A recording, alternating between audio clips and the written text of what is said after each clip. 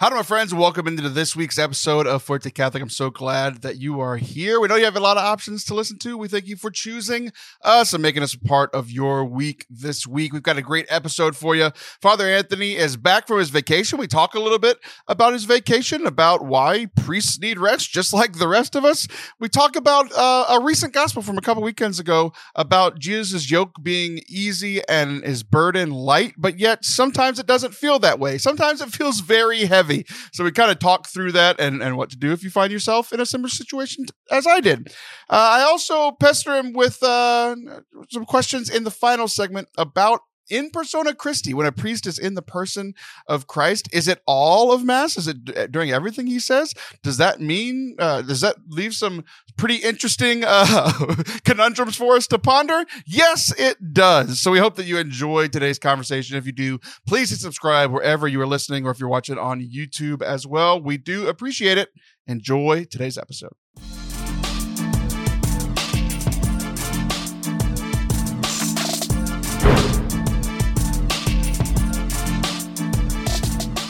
What's up? And welcome to Forte Catholic. I am Taylor Stroll. That is Father Anthony Scaramucci Sciarappa. Hello. Thank you. Thank you for the radio horn blast sound. You're very welcome. You're very welcome. I have been watching I would be surprised if you've even heard of this television show. Have you ever heard of the television drama Atlanta? Yes. Do you know who? But that's it. I just know it was. Yeah, I'm going to say, what do you know about it? Do you know the Nothing. main person involved in the project? No. It is Donald Glover. It's Donald Glover's TV show. He directs a lot of them. He's the executive producer. He's the main actor. He's a very talented man.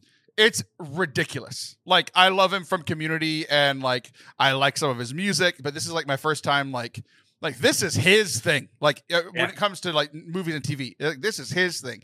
And it's very good. It's very adult, but it's very good. But the rap sounds are stuck in my head because I'm watching the old seasons, like the first seasons. They came out in like 2016, 2017. Yeah. And that's when that sound became really popular. So it's stuck in my head. But anyway, I am very happy for you. Why is that? You went on vacation for a week and it seemed really good for you. It was very, very good for me. It was just the best. On a scale from 0 to 100, with 0 being I am very happy with my daily life and everything is going great, and 100 being I absolutely need a vacation right now. Where were you before your vacation? Okay, so I 100% needed a vacation.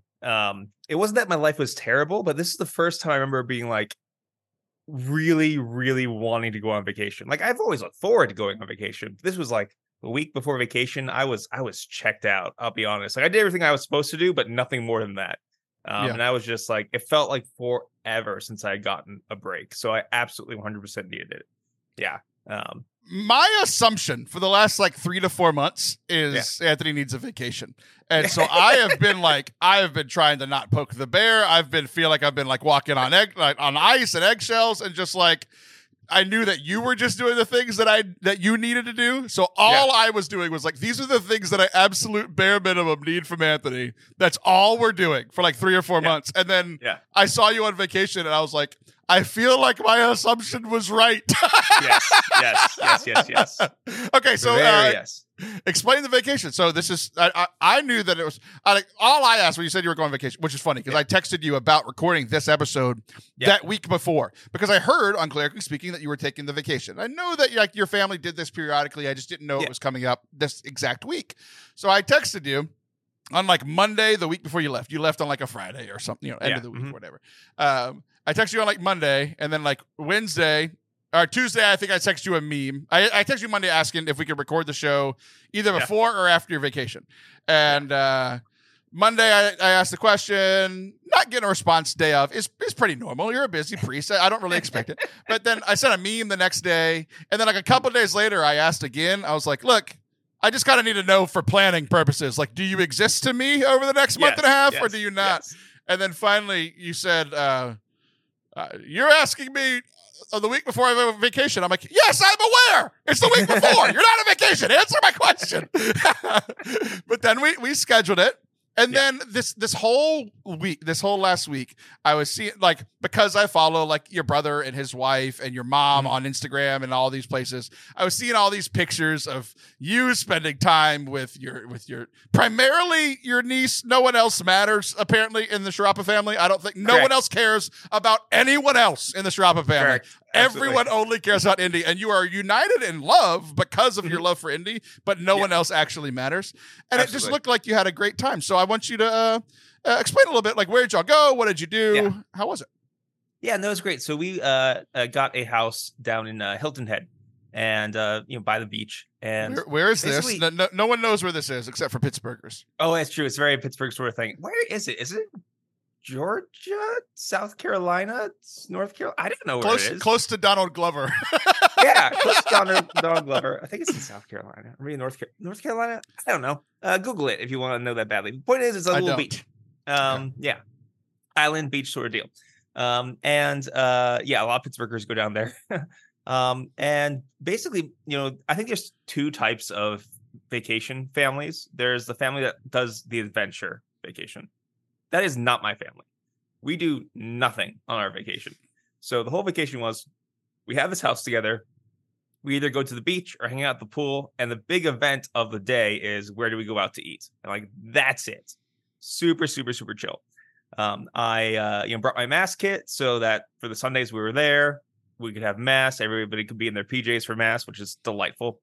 And that's basically all we did. And I spent a lot of time throwing around my little niece in the pool. It was delightful. She finally learned how to say Uncle Anthony instead of just Uncle.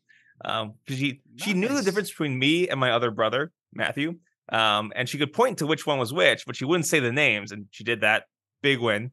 So that was wonderful. The only hiccup, if you will, is that one, having a 20-month-old on a vacation can be difficult at times because, they're toddlers and she got a little sick for a couple of days, which was rough.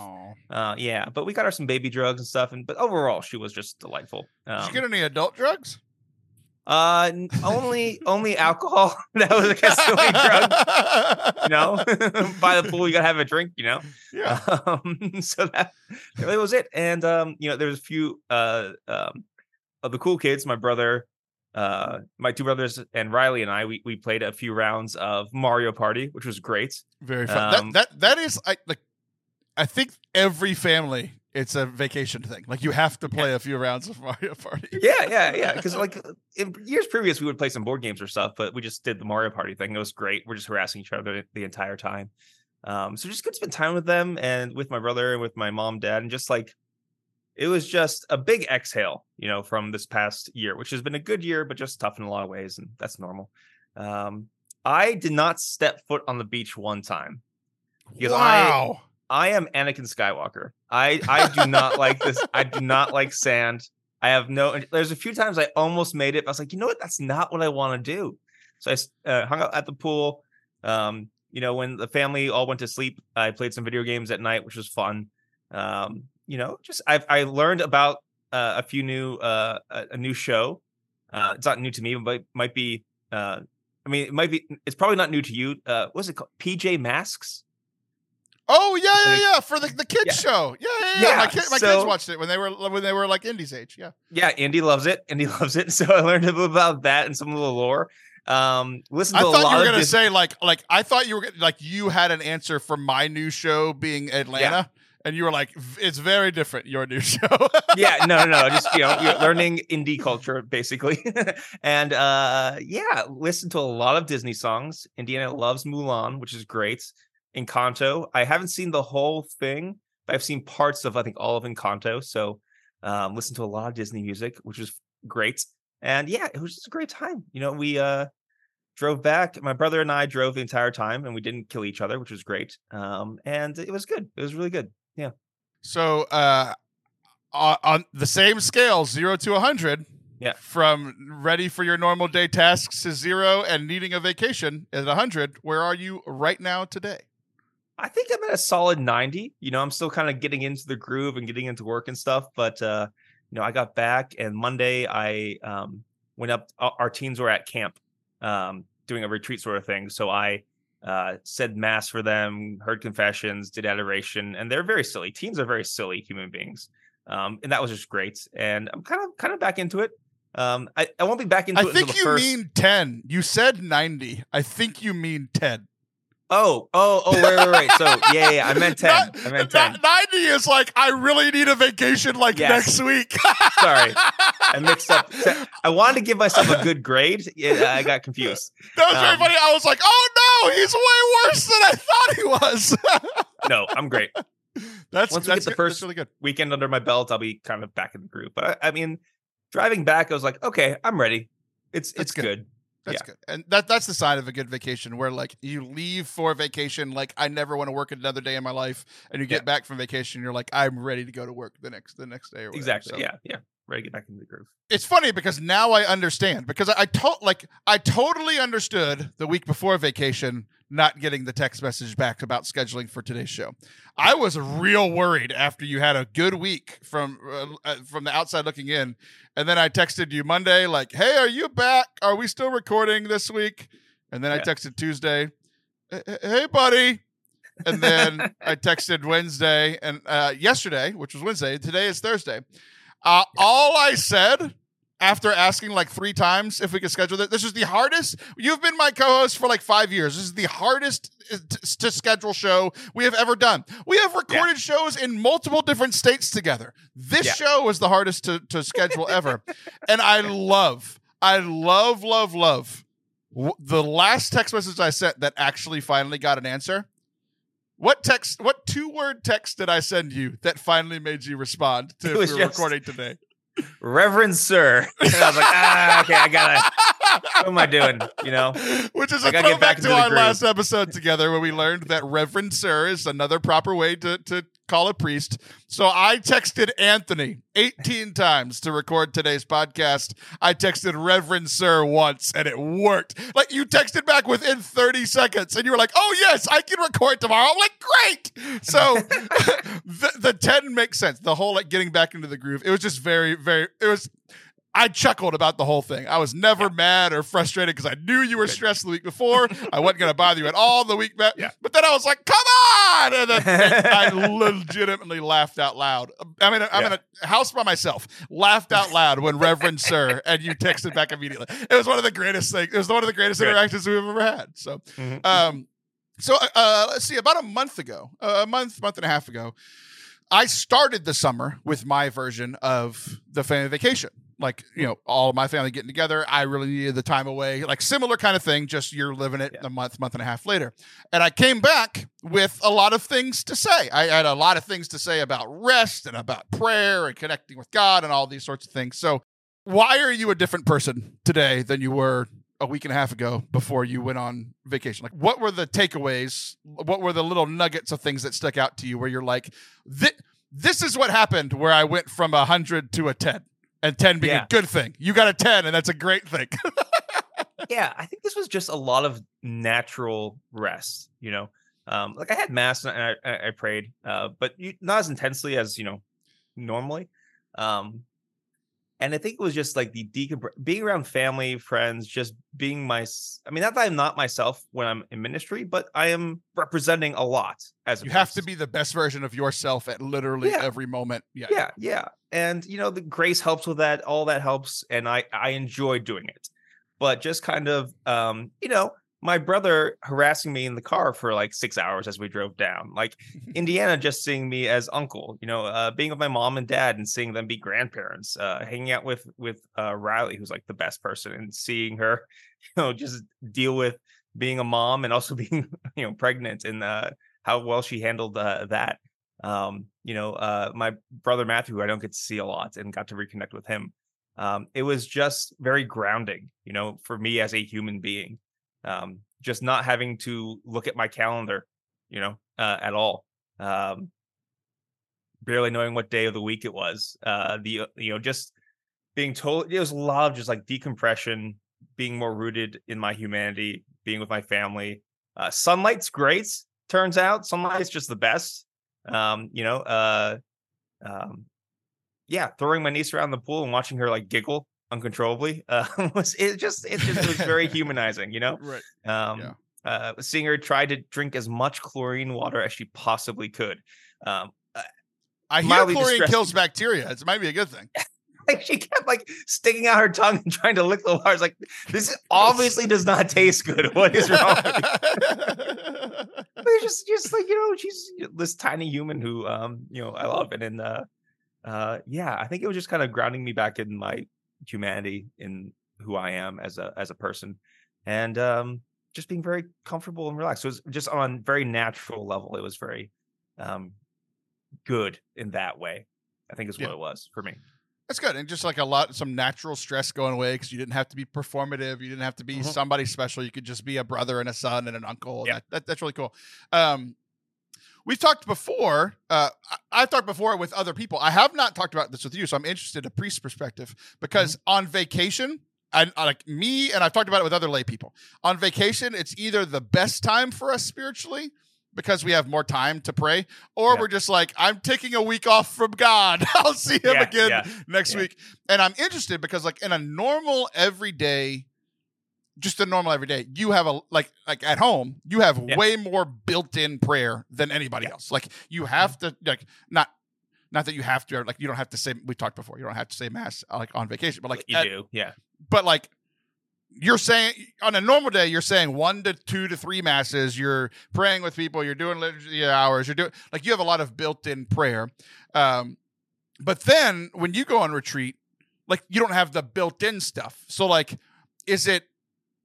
what is that experience like as a priest taking a week off? Is it good to actually do a little bit less because you're kind of quote unquote forced to do more often? Does your prayer life look differently on vacation? Or are you like a normal human being like us where you're just like, I'm going to go not to the beach and not pray? Yeah. For me, this is something that I've kind of grown into as I've been like more comfortable in the spiritual life. Like I'll do my liturgy of the hours, and I'll, pray some prayers of gratitude here and there, but I didn't do like my holy hour like I normally do, because there's not a spot to do it in a house with that many people. Beach is a perfect place to do your holy hour. No, it's sandy and gross. And there's no way I could do it on the beach because Indiana would be running around, and there's no way, so it's a little more relaxed in that sense. But I try to make sure that I still do some things to keep me grounded, like liturgy hours, like of course Sunday mass and that sort of thing. But for vacation, I allow that to be more relaxed. And I think that's fine. For actual retreats, it's the prayer is increased. It's I'll do more than 1 holy hour a day if I can. And that's a little sort of different sort of thing. But I think it's okay to be a little bit more relaxed. If I spent the whole week without God, I've done those sort of things before in my life. I know it's not good for me. So making sure like I'm still talking with them and praying my liturgy hours and that sort of thing is important. But yeah, for me, I think it's okay to be a little bit more relaxed with that sort of thing.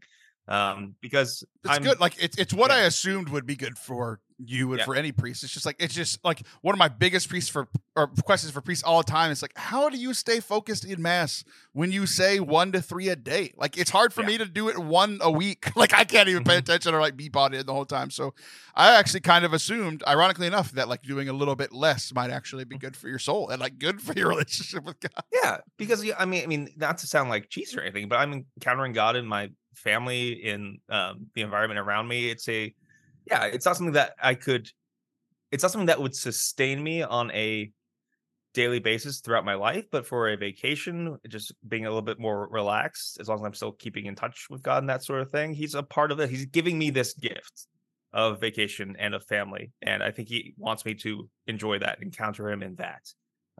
So for a week, I think that's actually healthy for me. Good.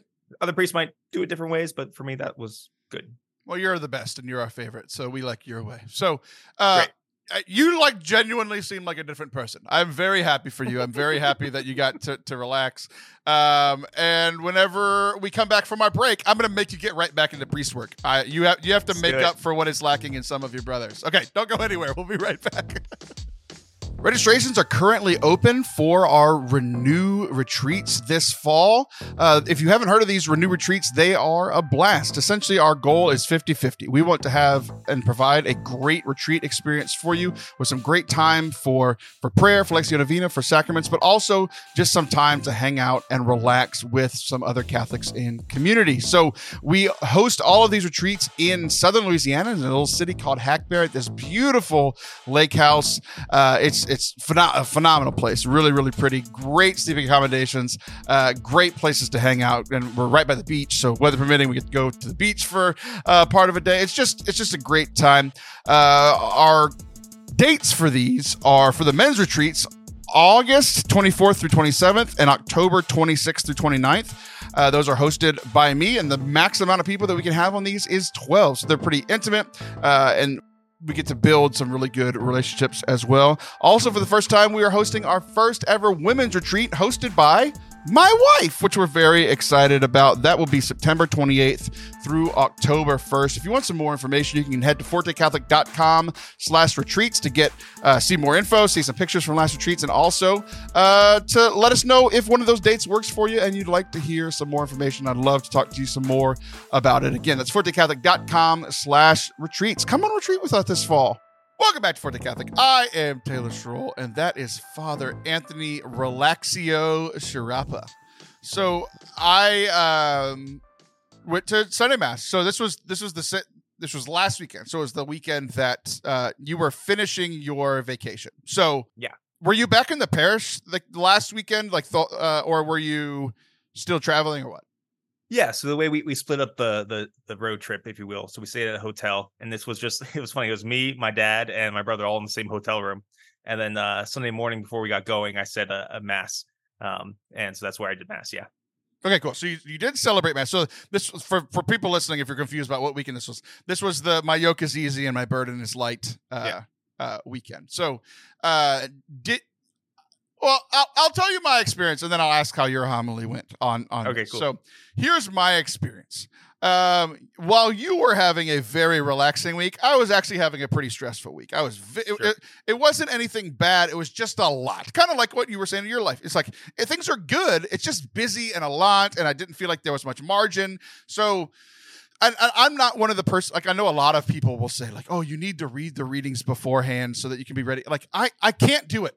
I can't. It's actually bad for me because if I read the readings before, I just don't pay attention to Mass. I'm like, I just heard this yesterday, right? So yeah, I like the surprise of it, and it's so whatever. So we're sitting there in Mass, and like we're there. We weren't late. We got there on time. We got our seats. Like everything was fine, and I'm relaxed, and I'm in this mode where I'm like happy to be at Mass, because everything was stressful and this is quiet and relaxing and still. And like, I realized that shouldn't be a surprising thing because that's how a lot of people experience Mass. It's not how I typically experience Mass. But I was really kind of getting into the like relaxing. And I didn't even know that the gospel was my yoke is easy, my burden is light. That's literally the last line. But I'm going to give you, this is literally just a 30-second snapshot of me and what's going on inside of my head during this Mass. Okay. Yeah. The gospel ends is where this story starts. The gospel is ending. The last line is Jesus saying, my yoke is easy and my burden is light. The gospel of the Lord.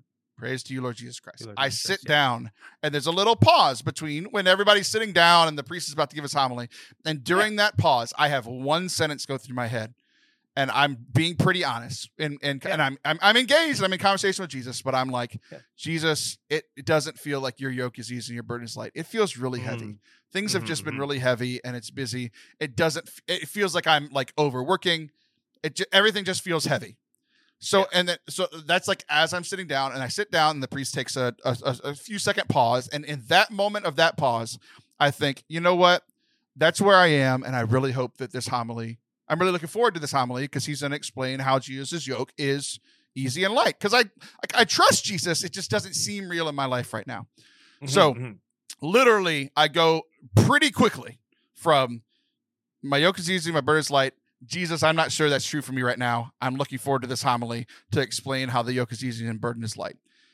Priest starts the homily by saying, "This past weekend, The Sound of Freedom came out, and we're going to talk about child sex trafficking."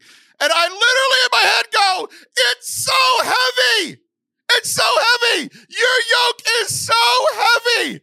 Why isn't it easier light? I was looking forward to it being made lighter and explained, and you just made it heavier." Ah! I was so frustrated. Oh boy, that's a lot. Yeah, that's a lot. I have a lot of thoughts immediately. Well, okay, so I'll just tell you what my experience was. Okay. You know, I'm there. I did bring an alb and a stole, and I've got my little mass kit set up and doing my little mass. And then I was like, okay, it's Sunday, I have to preach. And I basically did a short thing. It's like, hey, even though we're done from vacation, we can always find rest in Christ. And that was like, boom, that was it. That was the homily. You know, I'm not going to preach. That would have been perfect for me. Yeah. An easy and light homily. We're out quickly because it's not a 10-minute homily. It's a 2-second homily. That would have been the perfect homily for me at the moment. Yeah, there's something special about the 20-minute Sunday mass. I'm not gonna lie. Anyway, you'll never see that in my parish. But you know, if if you bring me on vacation, you might get one of those. Right. And I have done that, and I have. Yes, exactly. Yeah. You don't need to. Okay. I'm not sure if I want to say things that get me into trouble, but whatever. First of all, like, of course, child trafficking is a real problem. It's a serious and deep evil. It's worth preaching about. Absolutely. The Underground Railroad, that organization that movie is based on, is mostly fraudulent. But people are going to say I'm a CIA agent for saying that, but just actually do your own research. They don't do as much good work as they say they do. But you know, if that movie makes more awareness, then sure, that's great. Whatever. Getting back to the actual, like, you should preach about the gospel as a priest. That's like what they tell us to do. That's what the church tells us to do. I do appreciate your stance at the beginning of the homily, because that's the good stuff of prayer right there. I trust Jesus, but I don't understand this. I don't feel this. And here's my heart, honestly. Love that. That's exactly, you know, a lot of times we stray away from what's in our gut when we react to scripture. Because like, oh, that's a bad thought, I don't want to have it. It's like, no, that's your real thought. Give it to God because you trust him. Great. Very often, especially if you are in ministry, but also like your vocation as, you know, trying to be a father, whatever you would do as a priest. A lot of times we feel like we are doing the work of the Lord, and it does feel heavy. I've experienced that, you know, in my priesthood, of course. That's like, wait a second, this is supposed to be easy, light, but it does not feel that way at all. And I think that happens for a few reasons. A lot of times we can, instead of taking on the Lord's yoke, we take on our yoke and then put a sticker on that yoke saying this is actually Jesus's, right? We take on more work or different work that is good and is like, you know, Jesus themed, if you will, and may even do some good in the world, but it's not what Jesus is actually asking us to do. And then that feels heavy because we have really constructed our own yoke. So if I were, for example, to like, there's always more ministry as a priest that I could do. There's always more. There's an infinite amount of ministry that I could be doing. Yeah. But the Lord calls me to specific ministry at a specific time. If I take on more, if I become a workaholic, that's going to drain me because it ends up being my project and not the Lord's, right? A lot of times the Lord's asking us to do less than we think he's asking us to do. And so then we get exhausted.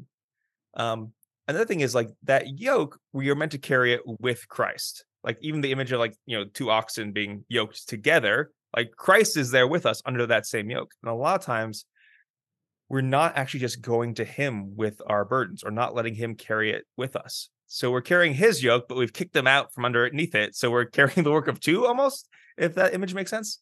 By not going to prayer, by kind of this whole like keep your head down and just keep at the whetstone or whatever, the grindstone, and we end up carrying it all by ourselves. It becomes our work instead of a work of grace, and that's exhausting as well. My thought going in was like, I think the easy answer in my head, like as I started thinking about it as the homily was going on, I was like, I genuinely don't know it's like I felt like the right answer, or like I felt like the correct answer, the Catholic answer was, oh, you're just not letting Jesus help you or whatever. Like you're not going to prayer enough. You're not doing that. Was kind of like my first thought. But then I was like, I don't know if that's true for me right now because I'm actually in a pretty good place. And I think what I was feeling more was more of a question about like, yes, my yoke is hard. Like if I try to do everything on my own, that's hard. Yeah. I guess I didn't get how Jesus's yoke is easier. It seems like his is harder. Like I only have to deal with the problems in my life. I only have to deal with like being a husband and father and kids and people that people that work with. Like I only have control over so much. Yeah. He literally has control over everything. And he has to deal with things like child sex trafficking that I don't have to deal with. He has to deal with tsunamis in Indonesia that I don't have to deal with. He has to deal with hurts and pains and struggles all across the world. And so I feel like my thought with the thing was like, I have to give you my problems and then you give me all of yours? That doesn't seem right. Yeah. So definitely Christ isn't making you deal with all of his problems. No. That's what it felt like. I was like, I have my own problems. I need help with my problems. And he's like, well, here's child sex trafficking for you to deal with. I'm like, no. That's very heavy. That's very, oh my goodness. Yeah. I was like, that is heavier than everything I'm having to deal with combined. Absolutely. I think that part of it is also, what does it mean to be easy and light? I think some of that comes down to it's easy and light when it's done in love. So for example, I got back Monday. I got started work Monday, basically. Had some things to take care of in the morning, and then our teens, like I said, were at this camp doing a retreat. And so I drove up an hour to go to camp. And I was there. Of course, it's a high school retreat, so things are running late. I was like, okay, that's fine. But I have mass. And mass was great and everything. It took a while to get started, whatever. And there's some bugs biting me and stuff, like little annoyances, but whatever. And then the youth ministers were unable to make a fire. And the problem with this is that the meal for the day was hot dogs, right? And the teens did not want to eat. Yeah. And so this was a very, very, very delayed dinner. So I thought I was going to be done in a couple hours. I was there for like over 3 hours overall. And also the teens in their confessions were great. Were very honest, bringing real raw stuff, heavy stuff. Because raw like the hot dogs. Raw like the hot dogs. Though we did explain to them the hot dogs aren't raw; they're already cooked. You won't die. But heavy stuff, because being a teenager is the worst. And so it was a lot of work in that sense. And I also had to drive an hour back, and then and I was tired. But at the same time, it's like I would not want to spend that time doing anything else. So it was work. It was heavy in that sense, but in that sense, it was like, I have no regrets about going up there and being with them and serving them the way that I could. There's a lightness to it when it's done in love. So it's not like it's not work, because it is a yoke.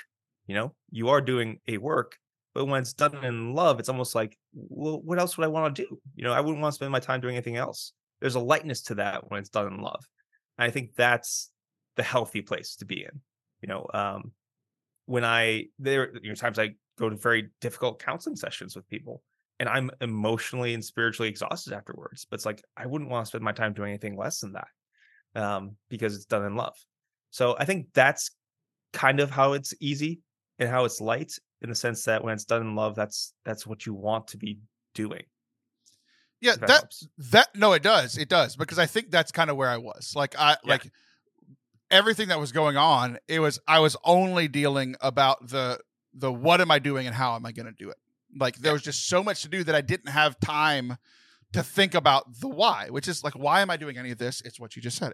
It's out of love. It's out of love for God, out of love for my family, out of love for the projects that I'm working on. Like that's why I do stuff. But things are just so busy that I just felt like I was putting out fires everywhere. I have to do the what and the how. What, how, how. And there was just no time for why. Like I'd wake up, start working, and then I'd like hang out with my kids for an hour in the middle of the day, eat lunch, and watch an episode of Atlanta in the middle of at lunchtime, and then they'd go to sleep, and I'd work till like 10 or 11, maybe watch an episode of some show with my wife.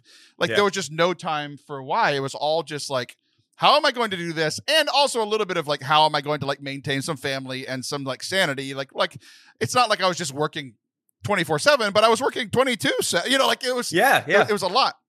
And that why of why I was doing things was gone. And that's probably why it felt heavier. This is the homily that I needed. And it's funny. So I do want to, say that like it is how he started his homily. It's not how he finished it. Like he talked about it for a couple minutes. He connected it very much to St. Paul's second reading, and then he did talk about the gospel. So it's not like he didn't break any homily rules or whatever. And it ended up being fun. And because our parish is doing very well, and we love our pastor, we love our priest, and like the community is doing well. So like we all kind of hang out in the front of the church, like outside of the church, like, outside the big front doors after mass. And like, it used to be we'd hang out for 5 minutes. Like, dude, we're there for like 45 minutes to almost an hour sometimes, just hanging out with families, and the priests are there and the seminarians are there. Like, it's just really good. Just become this big community, and it's been great. But as I was like during that 45 minutes or so after, and we actually had like we had a welcome potluck for our new priest that came from India. Like, we're just doing community really well as a parish right now. And because of that, I was hearing everybody saying like, that was a great homily. I really needed to hear it. Because essentially the action item was like, we need to stand up for what we believe in. We need to like take action and not just sit on our butts and hope things get better.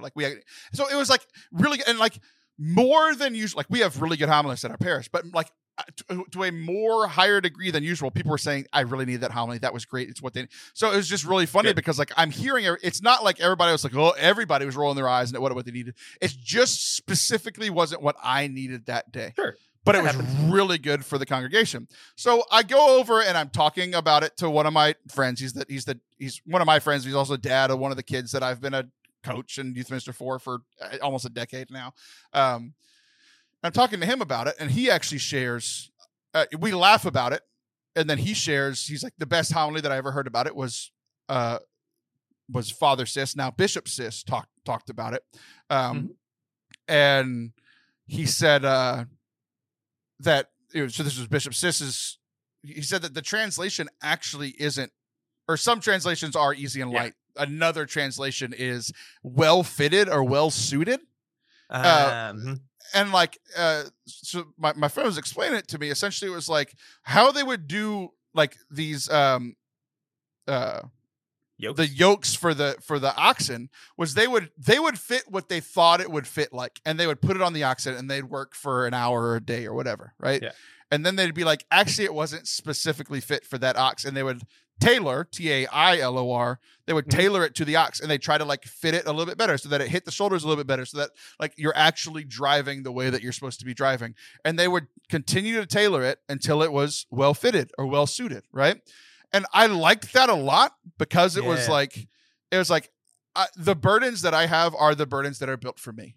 Like these things, whether they're burdens or not, sometimes they're good things. Sometimes they feel like burdens, right? But even the good stuff, like trying to be a good husband and a father and a good Catholic and a good boss and a good editor and a good podcast, like it's like when those things feel heavy, it is perfectly suited for me. Like those are the things that I am meant to do, right?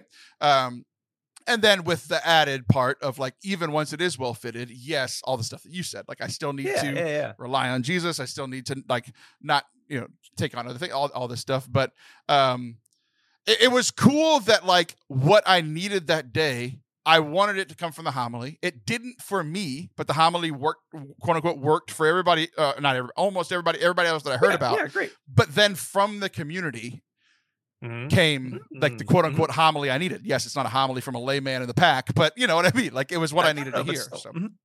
That reminds me, I went camping and hiking in Yellowstone a few years ago. No way. I'd never do that. That's so cool. Yeah, it was really cool. And so I'm carrying around this 60-pound backpack. And one thing is like, once it was well packed, because you have to learn how to pack it. And once you got it situated like on your hips well enough, it becomes lighter in that sense. Like it's easier to carry, even though it's a pain in the butt. I almost died a few times. We can say that for another show. But yeah, something about like being well fitted in a sense makes it like lighter. Like, oh, I can carry this now that is fitted to my body, packed the right way. What you just said is perfect for the Catholic life, though. It was still heavy and it almost killed me a couple times, but it was good. yeah. There you go. That's it. That's really funny. But it was good. And so I had only broached it with this one person that I trust, because I didn't want to go around blasting the homily to everybody. Yeah, but I was like, this is what happened. I thought it was funny mostly, and then I ended up getting a good thing out of it. So then we're at this welcome for the other priest, and like by the end of it, of course, what happens? Who's left? Me and the homilist, right? So I'm like, do I tell him or do I not? And I'm like, you know what? I'm just going to. I was like, here's the scenario. Here's where I was. Yeah. And he goes, oh no! And starts laughing and stuff. And I felt a little bad because like he's not the kind of person that typically like he is very much teach Jesus, preach Jesus, preach from absolutely. The like 99% of the times he's doing like probably what everybody on the internet is yelling for priests to do. Like he's preaching Jesus, preaching the Gospels, preaching that sort of thing. And this was like a rare occasion for him to kind of take a leap and do something different. Yeah, that's always scary as a homilist. So for me to be like, it didn't work for me, was kind of funny. But we're good enough friends that we laughed about it, and it was kind of funny. Good. So that's good. We had a good conversation about it. But what I was going to tell the story, then ask for you to give your best homily on it, but you did it already. It was what you said was very helpful for me. I like it a lot. Good, I need to bring back and find the love in what I'm doing whenever I'm feeling burdened. That's what I'm taking. Yeah, there you go. I like that. Good. And good for you for handling that very well, and not just like being like, this priest sucks. Yeah. Where's my homily? Yeah. No, he's great. I mean, he's so great. He's been so good for me. It's like if you have one experience in 2.5 years where you don't like the priest homily, boo-hoo, cry me a river. Like you're doing it's fine. You know, like that's fine. So anyway, it was really good. All right. Well, whenever we come back, we're going to do essentially what has become every last segment of your episodes recently has been weird Q&A, because I save my weird Q&A for you and I just bolster them up throughout the month. So I have 2 very strange questions for you when we get back. Don't go anywhere. Allison Sullivan's podcast, Sinner, Saint, Sister, is almost done with season 10. She records that show right here where I am sitting, and it is great. It is my favorite Catholic women's podcast, and she talks to great guests every single week. She shares, we always love when Allison preaches around here. She always shares a story of her own for about the first 5-10 minutes of the episode. She interviews great people. This last episode was with Claire McCallan. Just a phenomenal episode. You can listen to Sinner, Saint, Sister with Allison Sullivan wherever you listen to podcasts, or on the Forte Catholic YouTube channel. YouTube.com/Forte Catholic is where you can watch the video versions of the podcast. So if you're looking for another great Catholic podcast to listen to, I highly suggest listening to Alice's podcast, Sinner, Saint, Sister, wherever you listen to podcasts, or on YouTube.com/Forte Catholic. Welcome back to Forte Catholic. I am still Taylor Stroll, and that is still Father Anthony Scaramucci Sciarappa. So one of the things that we're doing at our foundations class, this 10-week course on Catholicism that I've been teaching in our parish, is we open it up for Q&A. 2, maybe 3 times over the course of the 10 weeks. And like in lieu of doing small groups, we just do Q&A, and me and the other teacher who has a master's degree, and we've gotten pretty good at answering people's questions together, and we kind of bounce off each other. It's just really good. And I've been doing Q&A at retreats, mostly for youth, but like retreats and stuff, because it's one of those things like, if you don't believe God exists, you're not going to listen to my talk on confession. You're not going to listen to my talk on the joy of the gospel because you don't believe it's real. So let's get through that stuff. So that's essentially the idea. And so I have gotten every question you can possibly imagine. And like, I've gotten every controversial question that you can possibly imagine. Like, I've gotten those, but I got so we did Q&A this past week at Foundations, and I got a lot of the like typical ones, even some of the difficult questions, but like, I feel pretty equipped to handle them. But 1, because I have the knowledge, and 2, because I've answered these questions maybe poorly at the beginning, but well over the course of the years. Like, it's just a skill that I've built up, right? I got a brand new one. Oh, that's always fun. And it was under the guise of a larger question that you and I have talked about. We talked about it maybe 2 years ago. And it's questions about the broad topic is in persona Christi. So Mhm. give us a brief definition of a priest being in persona Christi. Okay, so a human being cannot do the things that a priest does. A human being can't turn bread and wine into the body and blood of Christ. Who can do that? Jesus. When we perform the sacraments, we are in the person of Christ. So Christ is working through us. He is the one who forgives sins. He is the one who confects the Eucharist. He's the one who does all the sacraments. So while we're doing the sacraments, we are in persona Christi. Christ is using us to perform the sacraments. We are his instrument. And he, in a special way, uses us. That's why we're ordained, consecrated for this thing. That's the short version. Yeah, and I think like where this conversation went the last time we talked about it was me talking about like essentially like, are you in persona Christi when you're yelling at me while we're playing video games? Are you in persona Christi while you're on vacation? Right? Well, like you literally talked about like kind of like getting your quote unquote humanity back because you're having to be something else all the time. Like so we talked about like when a priest says something that you don't like, is he being in persona Christi? It's like no. So essentially, what you just said and what I've heard from you in the past and what I've heard from a lot of other people past is whenever you are celebrating the sacraments, you are in persona Christi. Okay. Yeah. I'm going to lead you down this. I felt like they were trying to entrap me, so I'm going to try to entrap you. I'm going to essentially lead them down the same thing. So when you are celebrating Mass, that is celebrating a sacrament. Does that mean you are in persona Christi during the entire time of Mass? Yes. Okay. So this was one of the things because I like literally in the last episode, I just shared that the homily wasn't for me, but there was nothing actually wrong with it. But I have heard homilies where things are actually wrong and actually bad. Yeah, so the priest is in persona. How does that work? Like if you are in persona Christi during, because I heard one person try to explain it like, no, the priest is only in persona Christi during the liturgy of the Eucharist. And I was like, that doesn't feel right because he's celebrating the sacraments. And like, I feel like that for a long time, like as impossible as it sounds, yes, the Eucharist is the source of our faith, but there's been this overemphasis on the second half of Mass to the detriment of the first half. Jesus is just as present in the scriptures as he is in the second half of Mass. He's there, right? Yeah. So there's a second question coming, but essentially it brought it up because they were like, it's only the second half. So like while you're doing the readings, clearly it's pretty hard to mess those up, right? But during the homily, you can say something heretical. You can say something that hurts somebody's feelings. Are you in persona Christi during your homilies? Yeah. Okay. So I'm gonna back up a little bit. Okay. Because this is a good question. This is not something that I don't think there was a moment in seminary where we went through a timeline of when you were in persona Christi. So on, off. Exactly. Okay, so full disclaimer, this is going to be Father Anthony theologizing. And so if I'm wrong, send all of your emails to Taylor. Yeah, 100%. So at fortecatholic.com. Right. So it's a lot easier with the other sacraments because, during confession, the entire time is like the sacrament. Right. But the liturgy, so the Eucharist is a sacrament within a liturgy, right? Okay. Oh, interesting. Yeah. So you think about it that way. So the sacrament happens within the liturgy.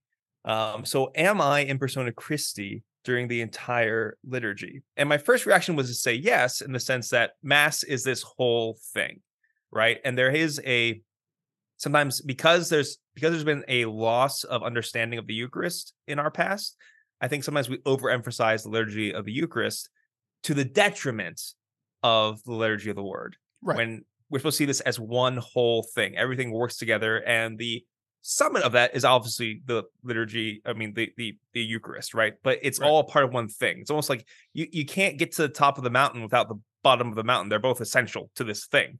So that was my first reaction. Now, I am presiding over Mass. So I'm the presider of Mass, and that makes me think that because of that, I am representing Christ the entire time. I'm just going to think through this out loud if that works. No, and I think so too. Like my first thought was that you are the whole time because the whole Mass is like it's all part of essentially getting to the sacrament of the Eucharist, right? And like one of my favorite quotes from Vatican II is that the church has always venerated the Jesus in the liturgy of the Word as it does in the liturgy of the Eucharist. Like it's all one thing. You can't have one without the other. In typical circumstances. Yeah. But also thinking, okay, so I'm not in persona Christi when I'm running around the parish doing normal priest things that aren't sacraments, but I am because of my ordination, bringing the presence of Christ in a particular way, even if it's not in persona Christi, right?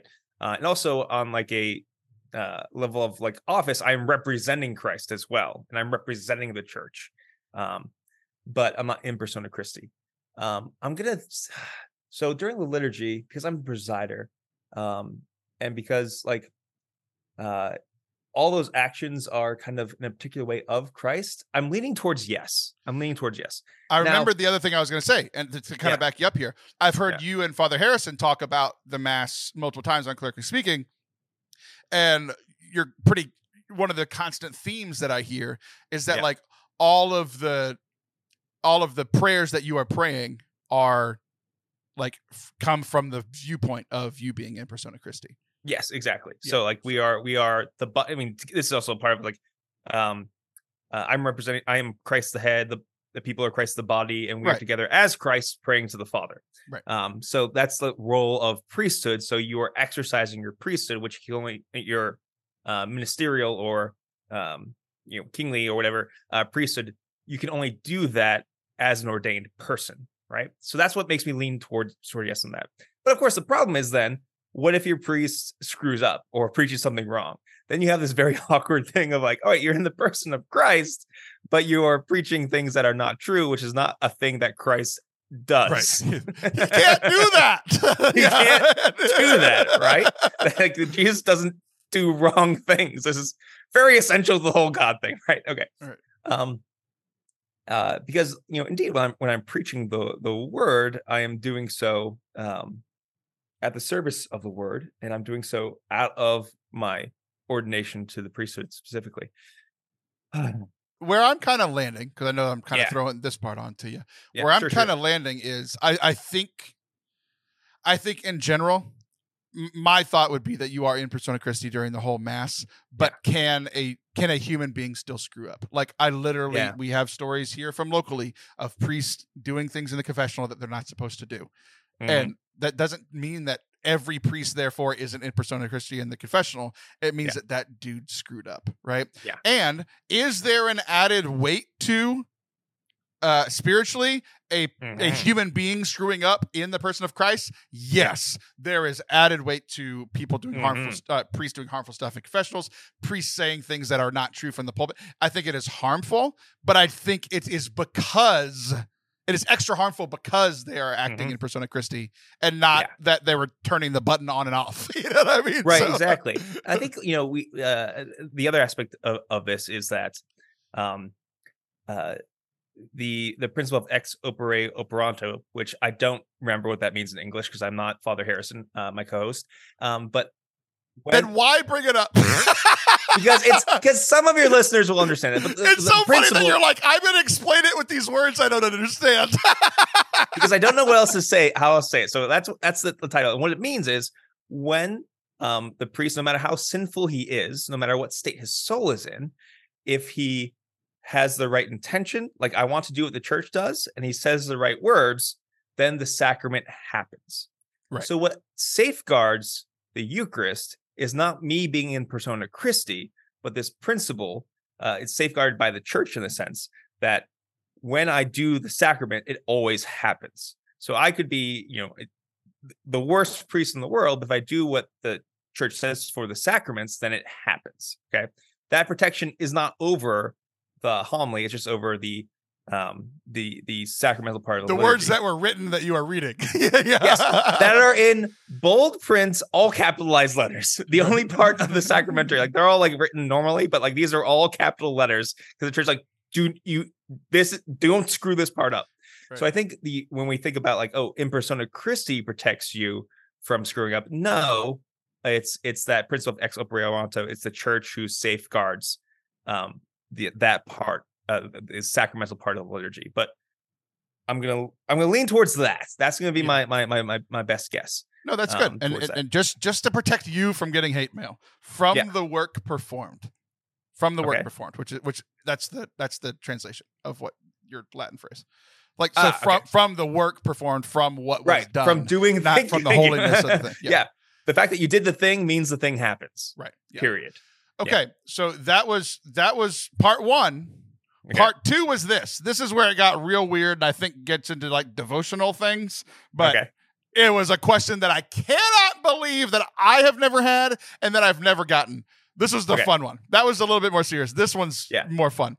So even if it is just the second half, even if it was you're just in persona Christi during the Eucharist, a big part of the second half of Mass, the Eucharistic celebration, you are in persona Christi. You are saying, this is like moments after you said, this is my body. This is my blood. You are in persona Christi at those moments. And then right after those moments, what do? You, as Christ, eat and drink Christ. It's very confusing. I've never thought about it before because me, as a layperson, I am Taylor receiving Christ. You are Christ eating Christ, which is very confusing. Okay. Yes, but also, isn't that literally what Jesus did at the Last Supper? This became a big question because so I'm gonna even before you answer, I'm gonna throw out the follow-up questions because I was being pelted with these questions. I was trying to answer and being pelted with more, which is exactly what I'm doing to you right now.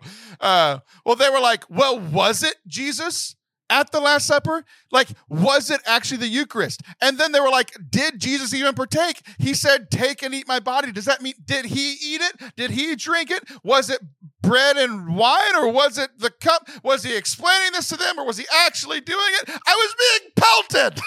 Yeah. That's, I like, moments like that happen in my RCIA class as well. Yeah, and it's exhausting, but it's also kind of fun. It's almost like it was in a blast. fight. I had so much fun. Okay. So yes, it was the Eucharist during the Last Supper. What we believe is that Jesus Christ took the merits of the cross that happened and applies it to that moment, because Jesus is outside of, God's outside of space and time, that sort of thing. So it was so that was the Eucharist. Also, he would have partaken in it because he was also, this was also wrapped up in the Passover meal as well. So he as he's presiding over the Passover meal, he would have had to partake of it. So it's implied there that yes, he would have received it. Also, it's weird because St. Augustine actually talks about this because as Christians, we are a part of the body of Christ. That's not just a metaphor. There's a deep spiritual reality to it. So yes, even though you are Taylor receiving the Eucharist, you're also a part of Christ receiving Christ. Very small part of Christ in me. Yeah, but like an essential part. You are part of this body. You're grafted in, right? So I forget which homily St. Augustine's preaching on, but he says, Christian, receive who you are. Mm-hmm. Yeah, I've heard that. Right. So there's that aspect. But yeah, it's, so I receive Christ as in persona Christi, but also in that moment, I'm also receiving him for me because I'm a sinner. And there's lots of little prayers in the liturgy that talk, I quietly say to myself, basically saying, like, I'm a sinner, Lord. I need the Eucharist. Please help me receive this worthily. That gist happens a few times during liturgy. So I need it just as a Christian, as a person. But yeah, Christ is receiving Christ in that moment. Right. In a certain sense with the laity, absolutely. In a certain sense also with me as a priest. I think, why is that okay? Well, first of all, why not? I don't know, it's fine. Jesus can receive him. He can do whatever he wants. He's in communion. In a certain sense, he is in communion with himself as well as with the rest of the Trinity, because he is perfectly in harmony with his own self. So it's that's fine. That makes sense. It's a crazy thought to think about, but the short answer is Jesus eats Jesus. And that's very similar to the answer I gave. They didn't like it, so people probably aren't going to like your answer here. They didn't like my answer, and I essentially said the same thing you did. I was like, well, Jesus, I was like, well, that's exactly what happened at the Last Supper. They're like, well, was it? I'm like, yes, it was. So we went back and looked. It is more ambiguous than I thought it was, but sure. it does say, because we hear over and over again, from the Last Supper, we hear it every Mass. Take and eat this. This is my body given up for you. And so he's saying, you take. There's no inference that he is taking, right? But in the beginning of all those gospel stories leading into the Last Supper, he's he went and broke bread with his disciples. He went and had a meal with his disciples. And this is just understanding of they were all celebrating the Passover meal, which means everybody was eating. Like, Yes. it was literally called the Last Supper. It can't be your last supper if you didn't eat, because that would have meant that Wednesday night was your last supper. Yeah, Christ he wasn't just the chef. He was also a part of the dinner. Yeah. Right. Yeah, exactly. So the last part of it was, have you ever thought about that? Like, as a priest, because we're lay people that never thought, have you ever thought that, like, I am Jesus receiving Jesus at this moment of Mass? No, I'll be honest. No, like, it's like, yeah, for me, it's just like, oh, I need Jesus. Like, that's as simple as it's been. So I haven't thought about it that way. But yeah, you look at it like, yeah, that's kind of weird. Yeah. Well, welcome to Catholicism. Things are kind of weird. Exactly. Literally doing, but if you're in Persona Christi, you're doing what Jesus did, and that's what Jesus did. He ate his own body at the Last Supper, which is really cool. So anyway, those are two of my questions. I have another question. We're going to save it for next time. But those are my two big questions. They were very fun. You got through the first one, which was a little bit more difficult. And then the second one was just a blast for me. I was like, this is hilarious, honestly. And it was more like ridiculous that, like, I had never thought about it. The way my brain works, I was surprised I hadn't thought about it. And you've been an ordained priest for what, 7 years now? 7 years now. Yeah, your 7th anniversary is a few weeks ago. Congratulations. And you've never thought about it, and you say Mass. No, not You've once. said hundreds of thousands of Masses, so it's very, very funny. So I love Q&A. I love it. We get stuff like that. We get to think about things in a little bit different way. So anyway, that's our show, and I'm looking forward to our next recording so that I can ask you my other wild and crazy questions. So am I. All right. Well, maybe answer whenever I text to try to schedule it, and hopefully we can get it scheduled for next month. I'll do a better job this time.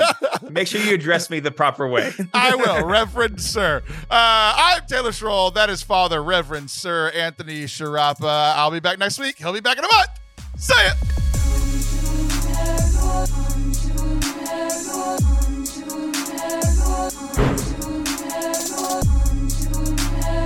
Thank y'all for watching and listening today. I hope that you enjoyed today's episode. We had a blast. We laughed after we hit stop on our recordings, and we were just like, that was a very fun episode. We really enjoyed ourselves. We hope that you are enjoying your summer. If you enjoyed today's episode, please, if you haven't already, hit subscribe wherever you are watching or listening. Share it with a friend who might enjoy today's episode, might enjoy some of those silly questions that I had Father Anthony answer. Share it on your socials. Tag us. We would love to get in contact with you there. Y'all are the best, and I love you, and we will see you very, very soon. Bye.